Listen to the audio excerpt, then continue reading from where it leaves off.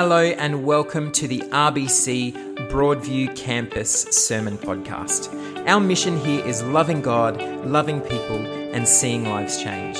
At RBC, our heart is to build a Jesus-centered community to see lives changed in multiple languages and locations. We hope you enjoy this message from one of our weekend services. To find out more about us, please visit our website, rbc.org.au.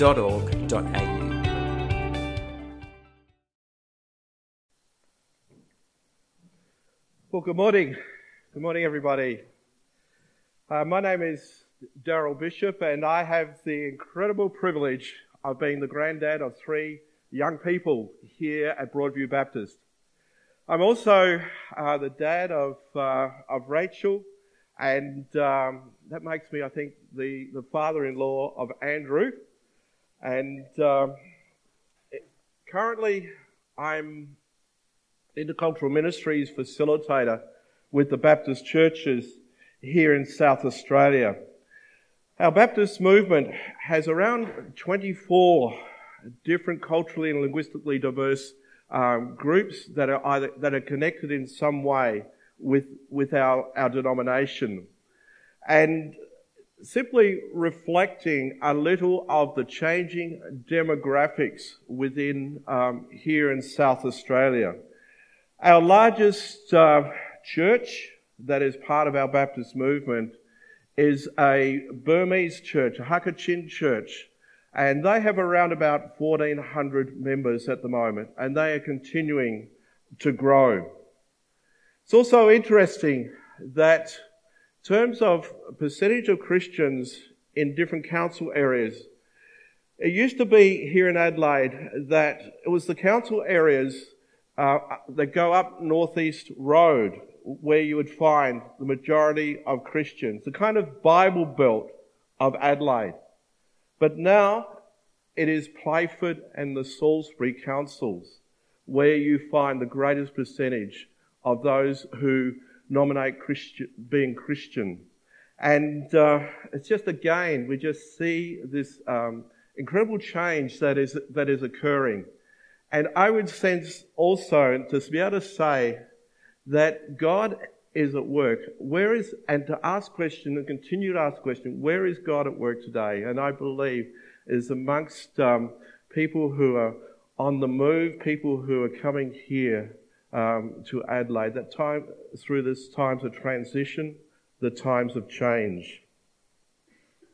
This morning we are continuing in the series from 1 John. And I'd like to open up with a statement for you to have to think about it for a moment. Behind every sin is a lie that has been believed. Behind every sin is a lie that has been believed. Just think about it for a moment. Now, early on in my pastoral ministry, I found myself regularly encountering people who had experienced significant loss and trauma in their lives. Whether they had been sinned against or whether they were struggling to accept God's forgiveness because of something that they had done. And to be honest, I felt really inadequate. And hence this journey began for me in how I could authentically provide friendship, support, and most importantly, meaningful prayer in those situations. It led me, amongst other things, into an exploration of the ministry of inner healing, for example. And alongside professional counselling, this ministry can offer freedom and life-changing peace and new perspectives from God. This type of prayer ministry takes a person gently and with integrity back into that memory, not only to locate where Jesus was present with that person in the midst of what has happened, but also to identify the lie that has been believed that keeps the person trapped in the past and continues to block the person's journey forward into the present and on into the future. In other words, transforming victims into survivors. Because behind every sin is a lie that's been believed. But this same process can operate at the community level. In international politics, where a lie is believed, dangerous situations follow. And so often, innocent people die. For example, I'll get a bit political here and I might need to can someone go and start the engine of my car for me? Things like, Trump had the election stolen from him.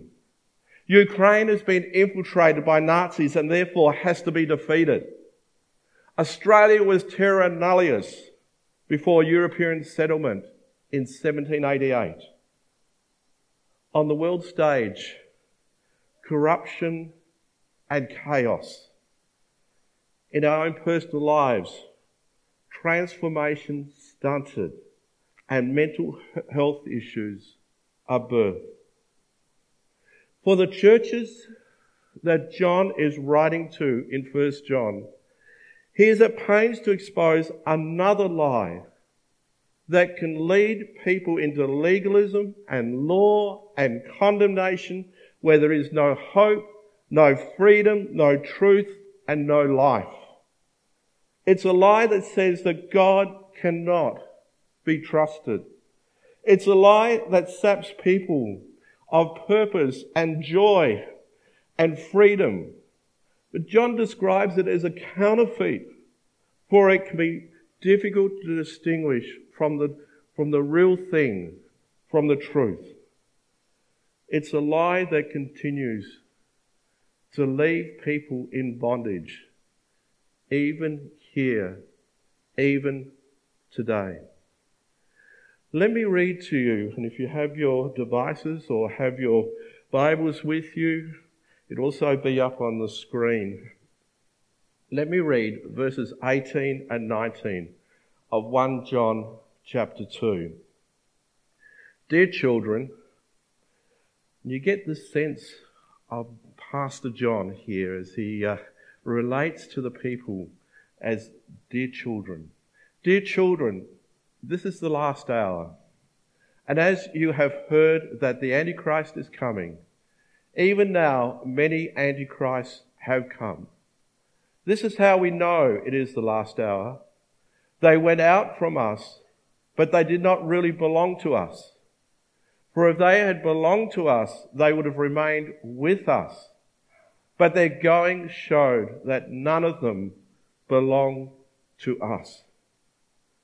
So who or what are these antichrists? Now, the mention of an antichrist can take many of us, particularly if we've been around the churches for a while, can take us to some shadowy figure in the future who would deceive and lead a worldwide revolt against God's people. But here, John is speaking about antichrists, plural.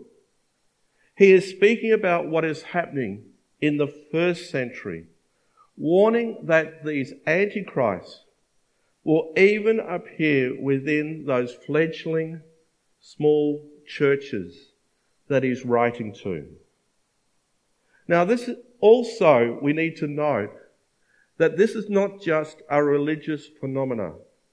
Instead, in the complex world of first century Palestine, he was warning the churches to whom he is writing of people who claim to have special insights from God, or people who are claiming that God is specifically speaking through them.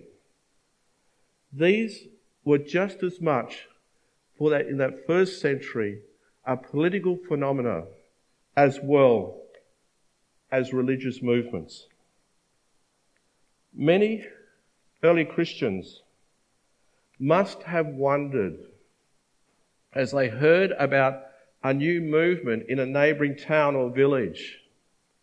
Is this Jesus? Has Jesus come back? Is this the real thing? Should I go? Should I go and see? And it seems like that some of those who had been with the Jesus followers, did indeed go off after these new movements. And spiritual tourism was birthed and continues even today. And that is what John is alerting his listeners of as he writes this letter. He's in no doubt. These movements are what he describes as antichrist movements. But what is it about these movements that raises the red flag? What is the lie that is being believed? Where is the truth being distorted to a point that is taking followers of Jesus away from the core of the gospel that was originally preached? Now, this could all look like a self-justifying position, but John had something more important even in mind. As we pick up verse 20, but you have an anointing from the Holy One, and all of you know the truth. I do not write to you because you do not know the truth, but because you do know it, and because no lie comes from the truth. The true follower of Jesus has been anointed by the Holy Spirit. There has been a new birth. There has been transformation. There is ongoing transformation. A real change of heart and character has happened. And one of the key indicators of that change is precisely the recognition that Jesus is the Saviour, that Jesus is the Messiah. Jesus truly is Son of God. But these antichrist movements are attacking the gospel at its core by opposing and denying this truth. And this is why John brands them as people of the lie. And the greatest lie of all is to deny the Father and the Son.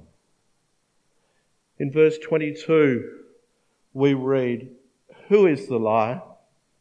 It is whoever denies that Jesus is the Christ. Such a person is the Antichrist, denying the Father and the Son.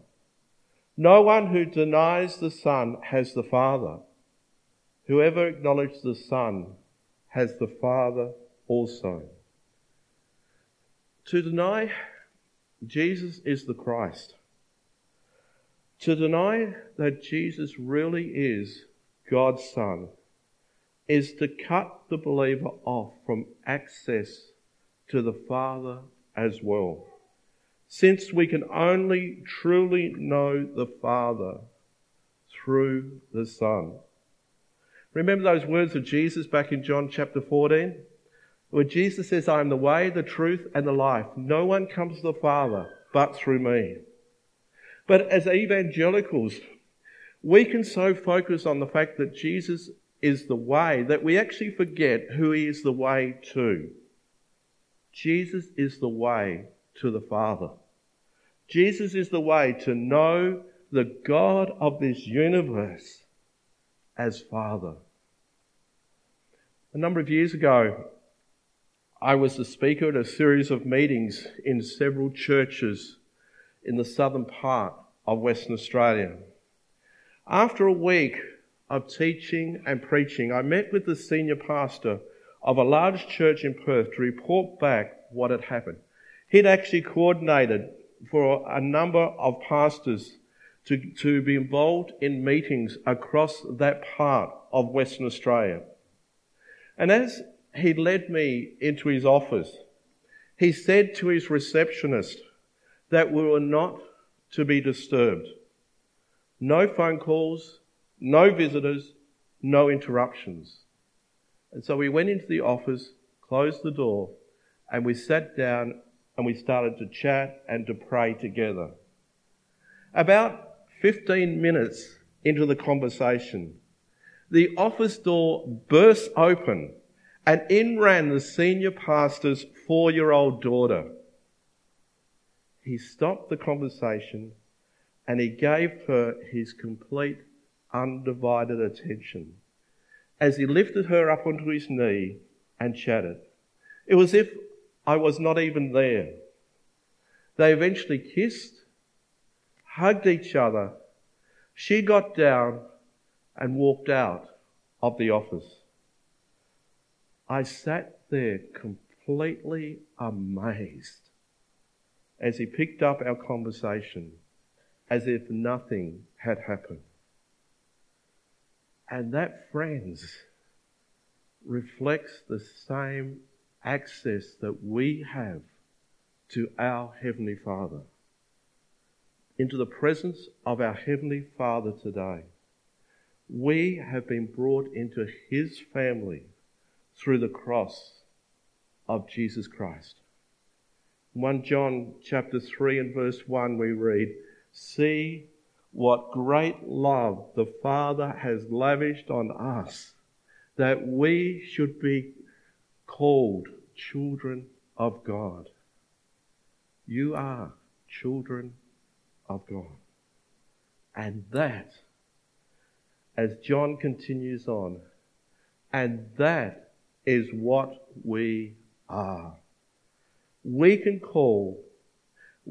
relate to the God of this universe as Father, Abba, Father, because of Jesus.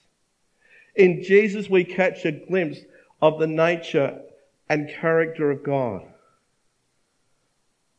And I wonder whether you have ever approached God in that way. As a child to his or her father.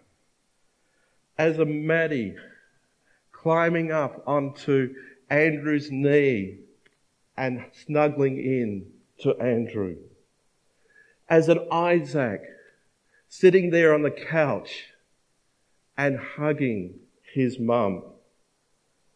Micah, well, he's too old for those sorts of things now. No, he's not. But you see, the Antichrist messages are saying, this is a lie. This basic Christian confession, they are saying, it's a mistake. They're saying that Jesus wasn't really God's last word to his people, and that we actually need more. There's someone still to come. There is further knowledge to be attained. There's another secret ritual. There's a secret handshake. Some laws to be explained and followed. Give up, says these antichrists. Give up what you have so naively believed and come with us. We have the extra knowledge. We have the extra practices. And John's response is, don't do it. Don't do it. These people are deceiving you. In verse 26 of 1 John 2, he says, I am writing these things to you about those who are trying to lead you astray. As for you, the anointing you receive from him remains in you, and you do not need anyone to teach you, but as his anointing teaches you about all things, and as that anointing is real, not a counterfeit, just as it is taught you, remain in him. As I said before, can you really sense John's pastoral heart? Can you sense his love for those to whom he's writing. Can you sense his passion? Deep down, you know the truth because of the anointing, because of the gift of the Holy Spirit that you have been given when you first said yes to Jesus Christ. You don't need anything extra. It's not Jesus plus. Jesus is not just one person on a journey that there's more to come. You don't need extra teaching from outside, secret knowledge. For that anointing within you testifies to the truth that you already have through Jesus Christ and by his Spirit. But there's more. There's more. Just like the knife ads on TV, there is more. If we drop down just a little deeper for a moment, the word for anointing has the same root word as Messiah. Messiah literally means the anointed one, God's anointed king, God's one and only Son. So perhaps we can look at it in this way. Here are these antichrist people. Here are these anti-anointed ones. But you have been anointed. You have been Messiahed. So don't allow this counterfeit message deceive you. For they're not only denying that Jesus is the Messiah, they're also by implication questioning everything that makes you you, that makes you who you are now, that brings into question your very identity.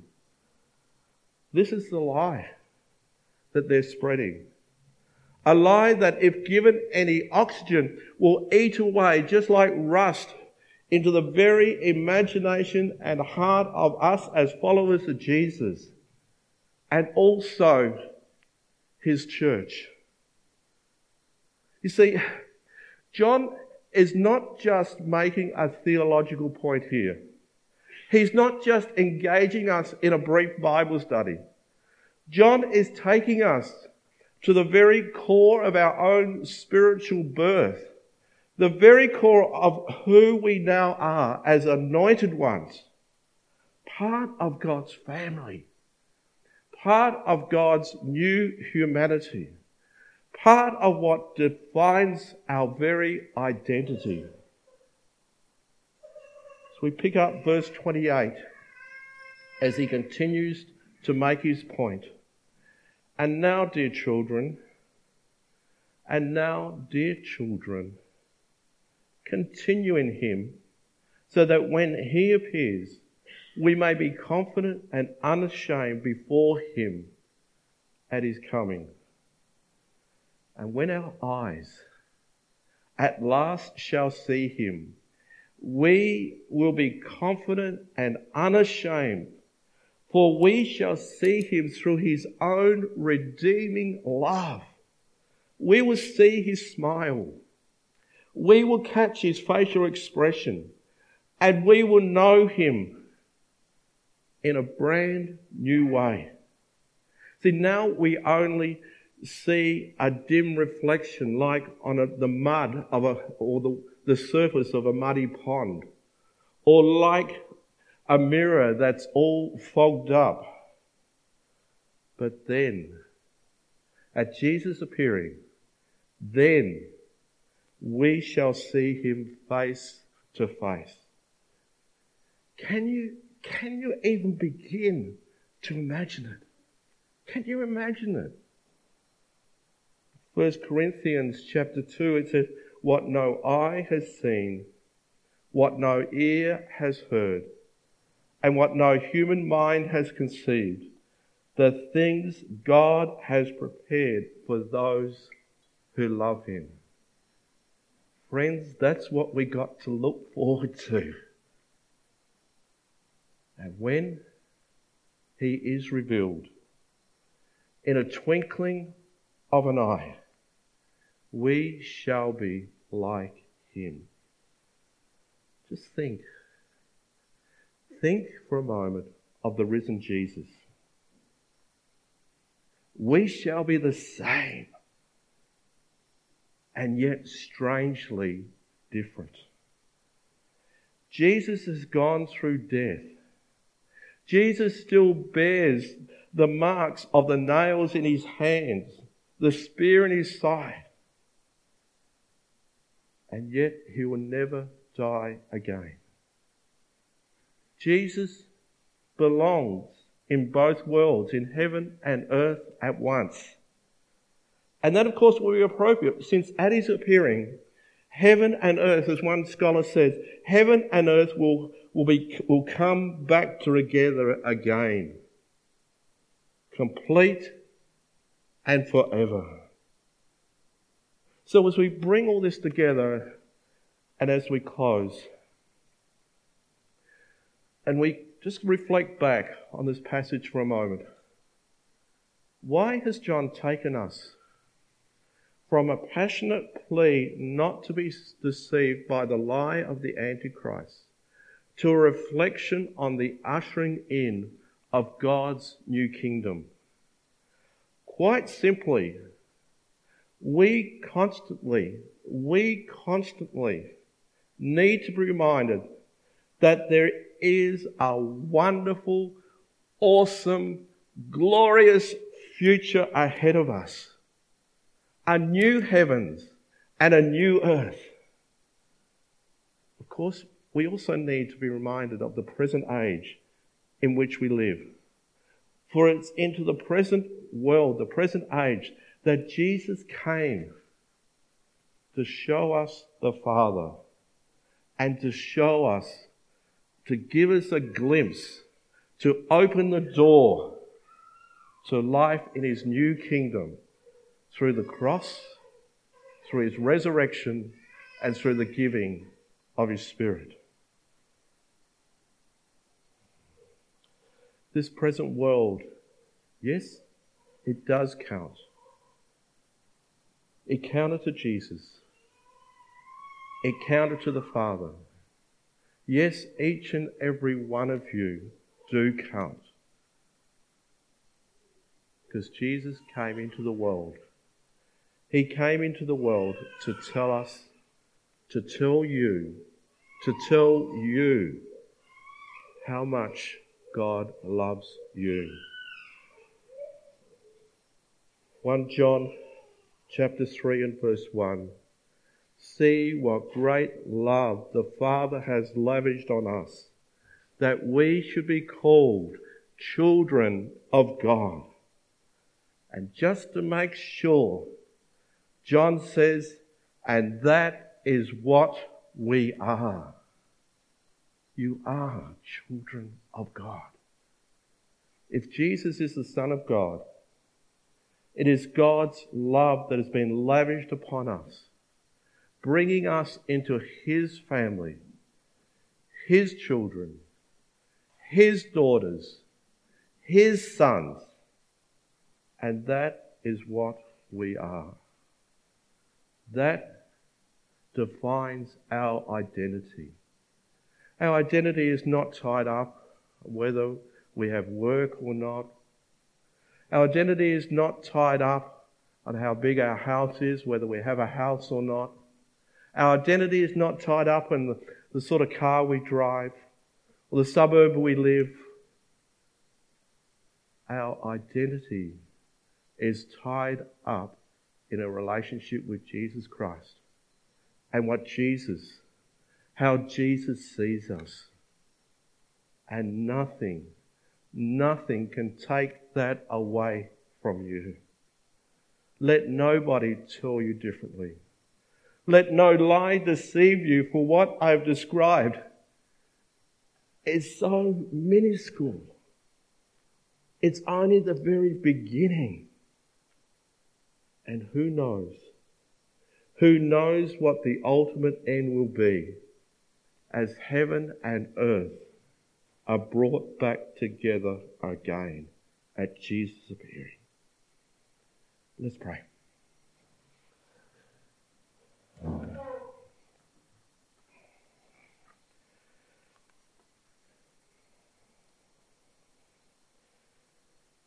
Father God, we've just read some scriptures and reflected a little on this passage. But Lord, we just ask that your Holy Spirit would just come. That your Holy Spirit who is here this morning will manifest his presence amongst us. Lord, just to show each and every person here this morning who they are in you. Lord, that we would catch a glimpse, a little glimpse of what it means to be your daughters, to be your sons. To know how much we are loved. Loved by the God of this universe.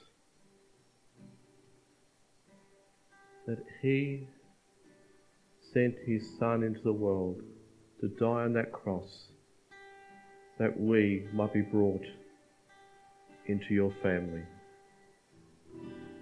Lord, thank you. Lord, I pray that you would minister to each and every person here this morning.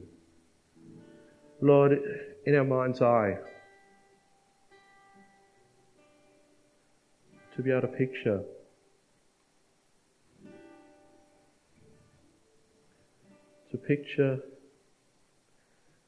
a little Maddie running into that lounge room, climbing up on her father's knee, on Andrew's knee, and snuggling into Andrew's chest. Little Isaac on that couch cuddling in to his mum. And that's how it is with each and every one of us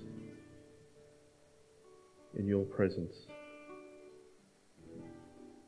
I wonder for each person here this morning, I wonder whether you've ever done that, just through Jesus Christ, because the door is made open. That door is not locked. It is wide open. And the receptionist says, go in, it's okay. For you to go in and snuggle into your Heavenly Father's chest. To hear those words of affirmation. My son, my daughter, I love you.